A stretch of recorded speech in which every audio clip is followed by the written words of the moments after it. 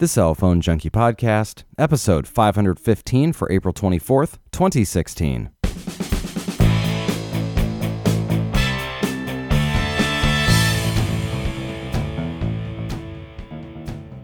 First quarter earnings start rolling in, apps on your wrist will soon all be native, and clarifying world travel with Google services. My name is Mickey Papillon. And I'm Joey Kappas. Brought to you each week by the Cell Phone Junkie podcast application, available now for Android, iOS, and Windows Phone 8 for $1.99. Leading the news this week, Intel on Tuesday announcing a shakeup for its business over the next 18 months with cutting of 12,000 jobs. That's 11% of its workforce. The PC market, which has long been Intel's main business, has seen shipments decline over the subsequent quarters, according to Gartner. Intel said it will do this by closing sites, pushing voluntary and involuntary departures across the workforce, and of course early retirements. Intel plans to notify as many affected customers as possible within the next 2 months, and they believe these actions will result in a $750 million savings and $1.4 billion in savings over the next 2 years. Well, and obviously, a lot of our computing has been moving over to ARM-based devices, hence, iPhones, iPads, all these portable tablets, which are kind of, eating into the PC business. And that's it's a big deal for Intel. And I know that's why they were really trying to push some of the mobile platforms from a couple of years ago, but they're just not taking hold. It's, the Intel, the x86 platform just isn't really that good for mobile computer and battery life, even though they've made huge strides with their recent mobile chipsets. Yeah, and it's interesting because then you say, okay, well, people are using more mobile devices. And, of course, the largest single mobile device is the iPhone. The Qualcomm-based chipset that's in the device right now is not necessarily what's going to be used for henceforth. There was just an article this week that Qualcomm CEO had kind of hinted around the fact that Apple will potentially be switching to an Intel-based chipset for the iPhone 7. So that doesn't necessarily mean it's going to, save the Intel business, but it certainly could be good news for them. Well, in Apple right now have been using, Samsung, and they've been using I think it's TSMC processors in their phones as well, which are subcontracted out from now Apple designed, completely Apple designed chip processors, unlike before where they were Samsung, A8s and A7s and whatever those processors were that they were using. And I wonder, if Intel, even though the rumors that they're going to Intel, you start to wonder, well, are they going to start doing that on their Macs, start designing their own processors? I highly, highly doubt it, but it's always something that is possible to happen, which would really be tough for for Intel, because Apple's the only PC company that really has had any sort of growth at all, which it's not very significant, but there is growth in the PC market within Apple itself. Yeah, and you have to also discuss in this conversation that there's a lot of different chipsets in these devices. So you've got, the chips that are the silicon that's actually processing and running the device, really. But then you also have these LTE chipsets in the specific devices, the radios that are in there that are running. And that's, I guess, what I'm talking about here is Qualcomm's LTE chips that are being currently used are switching over to Intel. So again, we're talking about a couple of different things in this conversation. But either way, there's a lot of constant change that happens with this stuff here, and you've got all these companies that are on the periphery. It's not just you buy a device and every single piece of it inside is made by that company, like a Samsung or an Apple. And quite the contrary, actually, there's hundreds of vendors that go into putting together one of these devices. Right, and of course, Intel has been one of the leading processor companies for many years now, decades. And if they're going down, it could kind of be it could be bad for the market as far as research and development and kind of moving forward with I'd say kind of home-based PCs or slight business, not supercomputer things, but it's definitely something we don't want to really lose in the market is Intel and have them kind of fall apart because of the declining PC business. It is an innovation problem, certainly, as you think about the latest Macs that are coming out. I can't remember what they're at, if they're at Sky Lake or something like that, or Broad something.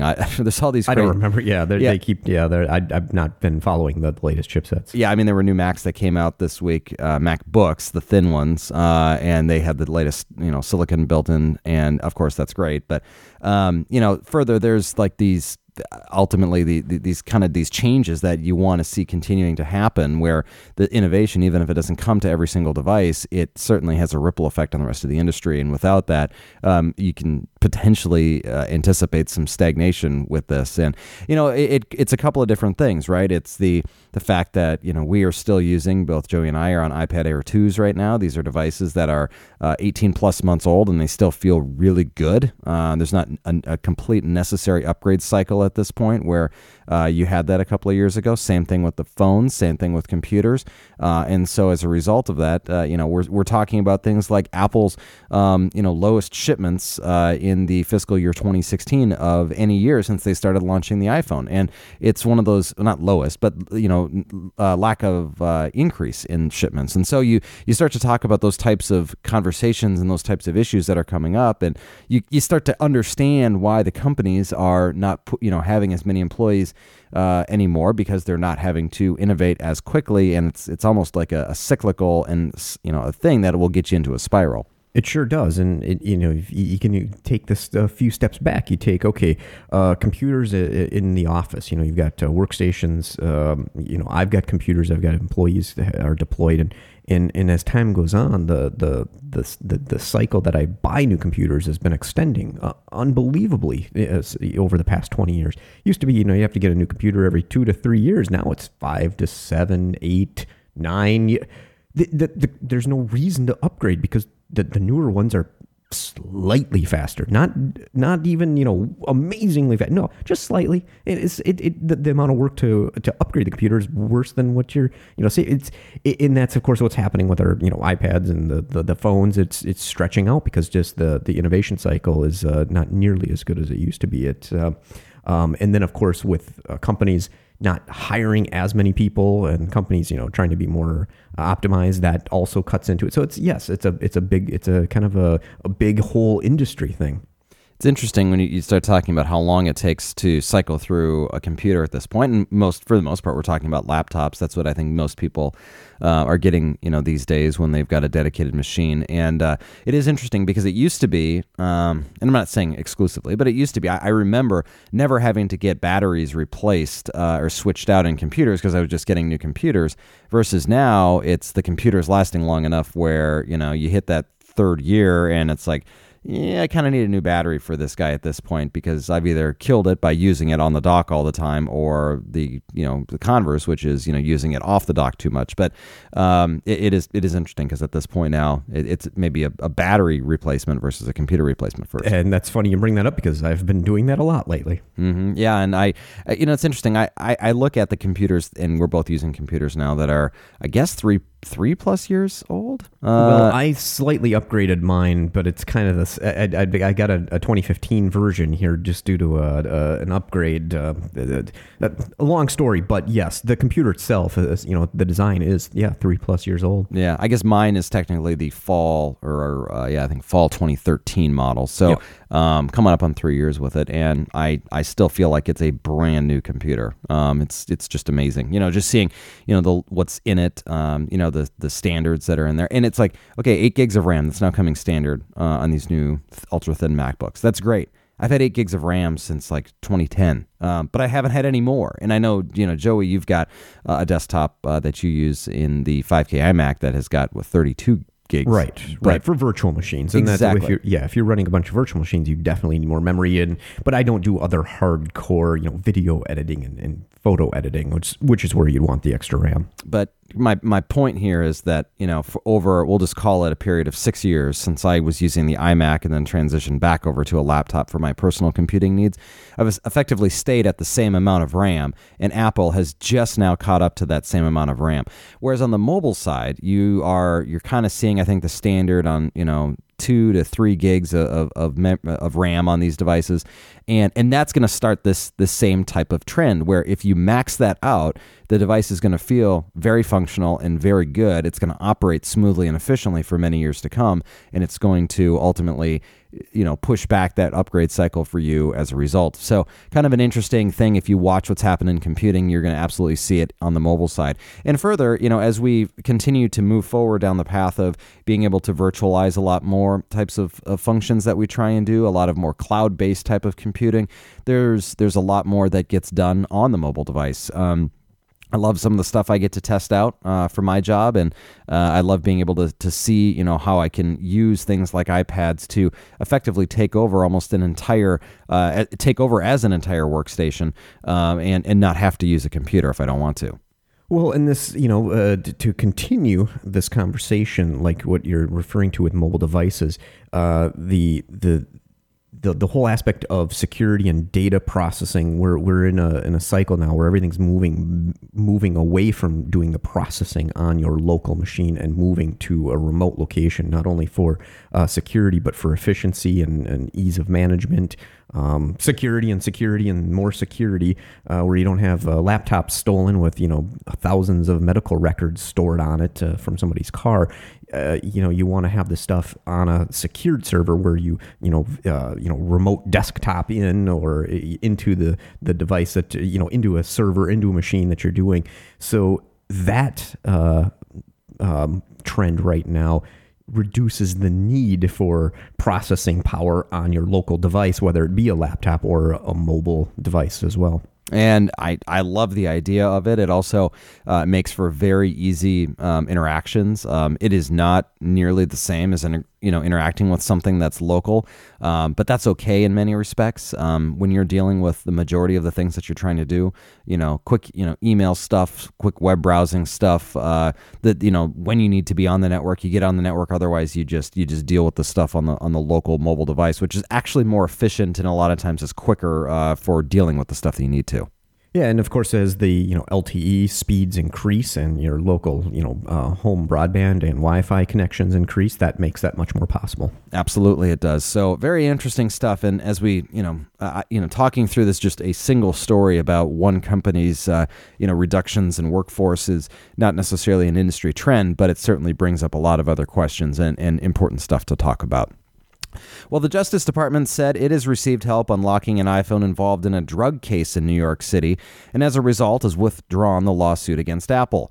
The government originally sought to compel Apple to unlock the device, though in March, a magistrate judge sided with Apple and ruled the government can't force companies to hack their own products. The government initially appealed the decision, but has since withdrawn due to the individual that owned the device or somebody else that knew the password providing the password to the iPhone at issue in this case. Sticking with this similar theme, the United States FBI Director James Comey has this week given hints about how much the agency ultimately paid to access the iPhone of San Bernardino shooter Syed Farook, an amount somewhere over $1.3 million. So according to Reuters, Comey said that the FBI paid an amount exceeding what he will make over the next 7 years and 4 months as the director of the FBI. It sounds very specific, but here's the context of it. So he was speaking at the Aspen Security Forum in London. Comey is asked as the moderator how much the FBI paid, and eventually said that they paid a lot, more than I will make in the remainder of this job, which is 7 years and 4 months. So taking his annual salary of $183,000, extrapolated out, $1.34 million is the amount. He says, though, in my view, it was worth it. So while we'll never likely know what the final figure was, iPhone hacking, definitely an expensive proposition. Yeah, that's ridiculous. But I guess when you've got taxpayers' money, that's unlimited. You can just do whatever you want. Yeah, unlimited, but actually zero, because it's all just debt at this point anyway. In Verizon news, Verizon announcing its Q1 2016 earnings with $32.2 billion in operating revenues, $22 billion of which came from the wireless end. They're also announcing that they added 640,000 postpaid additions, which is a low-volume quarter for them, but again, it was Q1. Customer retention remained solid. Churn was at 0.96%, a big improvement year over year. Other notes, the percentage of phone activations on installment plans grew almost 70% in the first quarter compared to the 67% in the fourth quarter of 2015. The company also expects the percentage to grow to over 70% in the second quarter. About 48% of postpaid phone customers are on subsidized pricing plans at this point, and service revenue declines are expected to flatten when the base exceeds 50%. Verizon also expects the decline in service revenues to slow throughout the year it will ultimately turn positive by the end of next year. The composition of those 640,000 additions was 452 4G smartphones, and declines, though, on 3G and basic phones were a negative 8,000. Tablet totals were a net add of 507,000 in the quarter. Verizon's quarter also ended with 73.8 million smartphones on its network, 85% of its total base. 4G devices totaled more than 81%. It's amazing to think that there are still almost 20% of people that are using 3G-only devices. Growth in the 4G adoption was up. 92% of Verizon's total data traffic is now on its LTE network, and the overall traffic has increased 50% over LTE year over year. Next up, Alphabet, parent company to Google, released its Q1 earnings. Strong year-over-year growth, $20.25 billion in revenues, leading to $4.2 billion in net income for the quarter. Of that $20.25 billion, that's up 17% year-over-year. The operating income hit $5.34 billion, and the margin was 26%. Like I mentioned, net income $4.2 billion. Operating expenses, $7.2 billion and 36% of revenues for the OPEX percentage. Now, $75 billion in cash on hand, so pretty solid for Alphabet. That's an increase of $10 billion from year over year last year. Also, $2.4 billion in CapEx spent by the company, and the company's tax rate was effectively a respectable 18%. A big increase in employees, 10,000 from the same time last year to 64,000 employees now working for Alphabet. So a huge number of people getting their checks from Google's parent. On to device news this week. DeWalt announcing the MD501. This is a rugged Android smartphone for those that like to work outdoors. DeWalt partnering with Global Mobile Communications to make the device, who's licensing the DeWalt name. It meets mil-spec 810G and IP68 for protection against drops, dirt, water, dust, extreme humidity, and also high temperatures. The 5-inch HD screen is extra bright for outdoor visibility and can be used with gloves. Powered by a MediaTek processor, 2 gigs of RAM, 16 gigs of storage. It does operate with micro SD cards up to 64 gigs, and it has a 13 megapixel camera on the back and 5 on the front with a 3950 milliamp hour battery with Qi wireless charging. Does not support US LTE bands, but is quad band HSPA if you want to use it on AT&T or T-Mobile. It runs the older Android 5.1 Lollipop.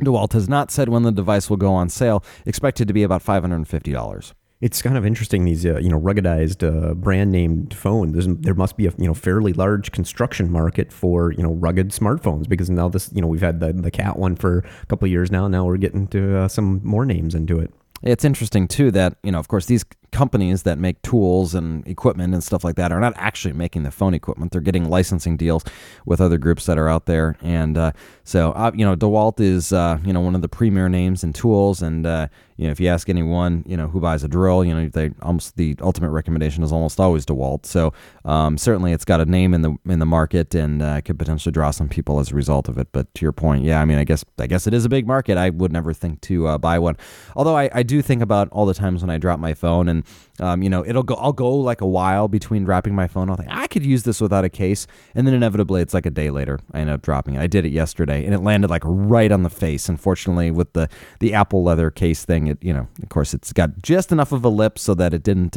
cause any issues. But I thought this would have been a huge issue if I wouldn't have had the case on it. So I say to myself, yes, continue with the case. In software news, the use of iOS 9 continues to increase. Apple's latest adoption numbers showing the current version of its mobile OS now running at 84% of all active iPhones and iPads. That's up from 74% in January. In other iOS software news, Apple notified developers this week that by June 1st, all apps submitted by to the App Store for the Apple Watch must be able to run natively on the Watch OS 2 SDK or later.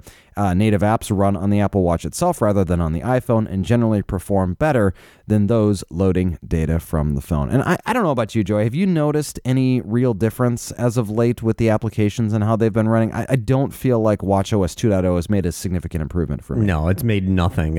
Some are very, very slow and they're inconsistent. I generally just don't use them much. There's one particular app I use, and I'm sure that's a phone-based one, because sometimes it pops right up and other times it's like, okay, this isn't going to work, and then the screen shuts off long before the app ever responds. And it definitely still needs work for the interface and for these the watch apps. And I'm sure this will help, but it won't necessarily change any apps that you already have. Yeah, that's a good point. Although, they could just, I guess, not update them and they would just be there. But I, as a rule, don't install any third-party apps on the watch. And then as an exception, I'll figure out what I need and then install it from there. Just did one this week, MLB's At Bat, and only because it has a glance thing related to it where you can swipe up from the bottom and actually see then something that you add. And so I added the scores of one particular team, and so I can now swipe up and see the score at a quick glance, which is kind of the point of it. I find that to be kind of handy, but the app itself, it's got like all sorts of information on stories and stuff, and I'm like, I'm not going to read this on here. I want like bits and bytes of information. That's where I find this helpful. So there you go. So anyway, watchOS 2.0 and Apple requiring within just the next couple of weeks here, all apps run natively on your wrist. Google on Monday added podcasts to its online and Android versions of its Google Music service. Similar to Google Music playlists that are suggested for certain activities, the service will recommend podcasts based on interest and activities. The tool allows people to automatically download several episodes for each podcast they subscribe to or receive alerts when new episodes are available. Along with the new service for consumers, Google also has made a portal for podcast creators so they can share their podcasts through Google Music. Podcasts are coming to Google Music in all U.S. and Canada, to all U.S. and Canada customers and other regions to follow. What took them so long? And of course, the real question is the cell phone Junkie available on Google Music yet? I have not added it, although I'm sure someone probably will at some point if they're going to be using Google Music. So either way, it gets released through our host, and it certainly gets picked up everywhere else. So it's amazing, isn't it? I mean, you think about podcasts that have been around for, 12, 15 years or something like that. I mean, we've been doing it for 10, and we certainly weren't the first. And so it seems like something that should have been around for a lot longer. Facebook on Wednesday said group calling is now available within its Messenger application. Users can add any group by tapping the phone icon in the conversation thread to call them. Users will be able to manage individual participants before the call connects. Facebook says the feature will be included in the latest version of Messenger for both iOS and Android. Also from Google this week, updates to its Inbox service, which will now track events, newsletters, and web links with less hassle. Google says Inbox will now cluster emails regarding a single event together and always display the most up-to-date information in an easy-to-glance format. Inbox has improved how it handles newsletters by prioritizing those who often read by the user. It will minimize newsletters once they've read to save space, and also Save to Inbox will be added to help people save web links for later. The most recent version of Inbox for Android and iOS includes a link saving tool in the sharing menu and should negate the need for people to send themselves emails with web links. Inbox will group saved links together and make them easier to find. So just one interesting thing about this. Obviously, I'm a Gmail user. I have been for a while. I think I tested or tried Inbox at one point for like 5 minutes and really I didn't see the benefit of it just based on the way that I use Google. But for those of you that are out there who love Inbox, I'd love to hear from you. Let us know how you're using this, because I think this is something that could be of real benefit to hear for someone who's thinking about doing this. The majority of people are using Gmail these days, and so if you've decided that this is the best way to go to use Gmail, we'd love to hear from you. So please let us know. We'd love to hear your story on that. In other software news, YouTube on Monday made it possible to stream 360 video online and on Android devices. YouTube has has supported 360-degree video for about a year, but the recent change will let content producers push immersive video to people in real time. Google said it's partnered with select brands to get live 360 video off the ground and will stream a limited set of performances from the Coachella Music Festival in 360 as well. YouTube is also adding support for spatial audio, so people watching the 360-degree video can listen to the audio tune that changes as users move around in a virtual 360-degree space. The features arrive from companies such as Samsung, LG, and GoPro are offering these cameras as their smartphone accessories. And finally, in software news, Sprint rolling out Android 6 Marshmallow to the Samsung Galaxy S5 Sport and the Note Edge starting this week. It's being pushed out in phases, and they expect it to be complete by March 11th for the S5 Sport and May 2nd for the Note Edge. In addition to the OS, they expect the Galaxy Note Edge to be receiving the latest security updates from Samsung and Google this week as well. One question, or actually it's more of a comment this week from Tim, and he says, guys, still a little bit confused about the data service not working for Google here in certain countries. If they say the data service doesn't work, doesn't that necessarily mean that the country is blocking it? Here's what it says on Google's site regarding Hangouts and Gmail. It says, don't see the phone calling feature. If you're outside the US and you don't see the option to make calls, the feature probably hasn't been made available in your country.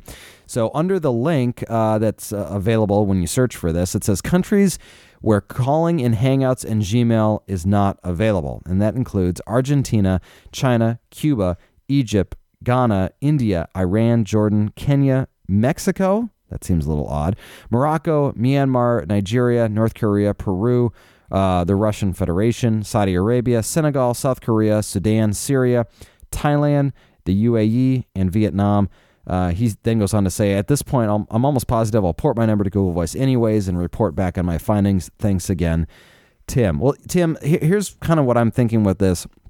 It does appear that Hangouts is not going to work. And why that is, I'm not really sure. But the other part of it sounds like Gmail is not going to work then either, which I find to be very interesting. I guess certain countries just decide that they're going to block and not allow these services to work. Right. And, of course, laws, around countries and online services and phone calling, and it's all extremely different than, let's just say, the U.S., for example. And, of course, they vary between each other and what they can do within and without and in and out. And it's a very complicated patchwork. And I can't imagine the teams of lawyers that have to work on this stuff for a company like Alphabet to try to keep all of this straight and to try to keep them in compliance with the laws around governing different countries. Doesn't Mexico surprise you? I mean, that it does, yeah, because a lot of times Canada, U.S., and Mexico are all pretty much lumped together with the same services. It kind of makes sense when you hear some of these, whether it's because of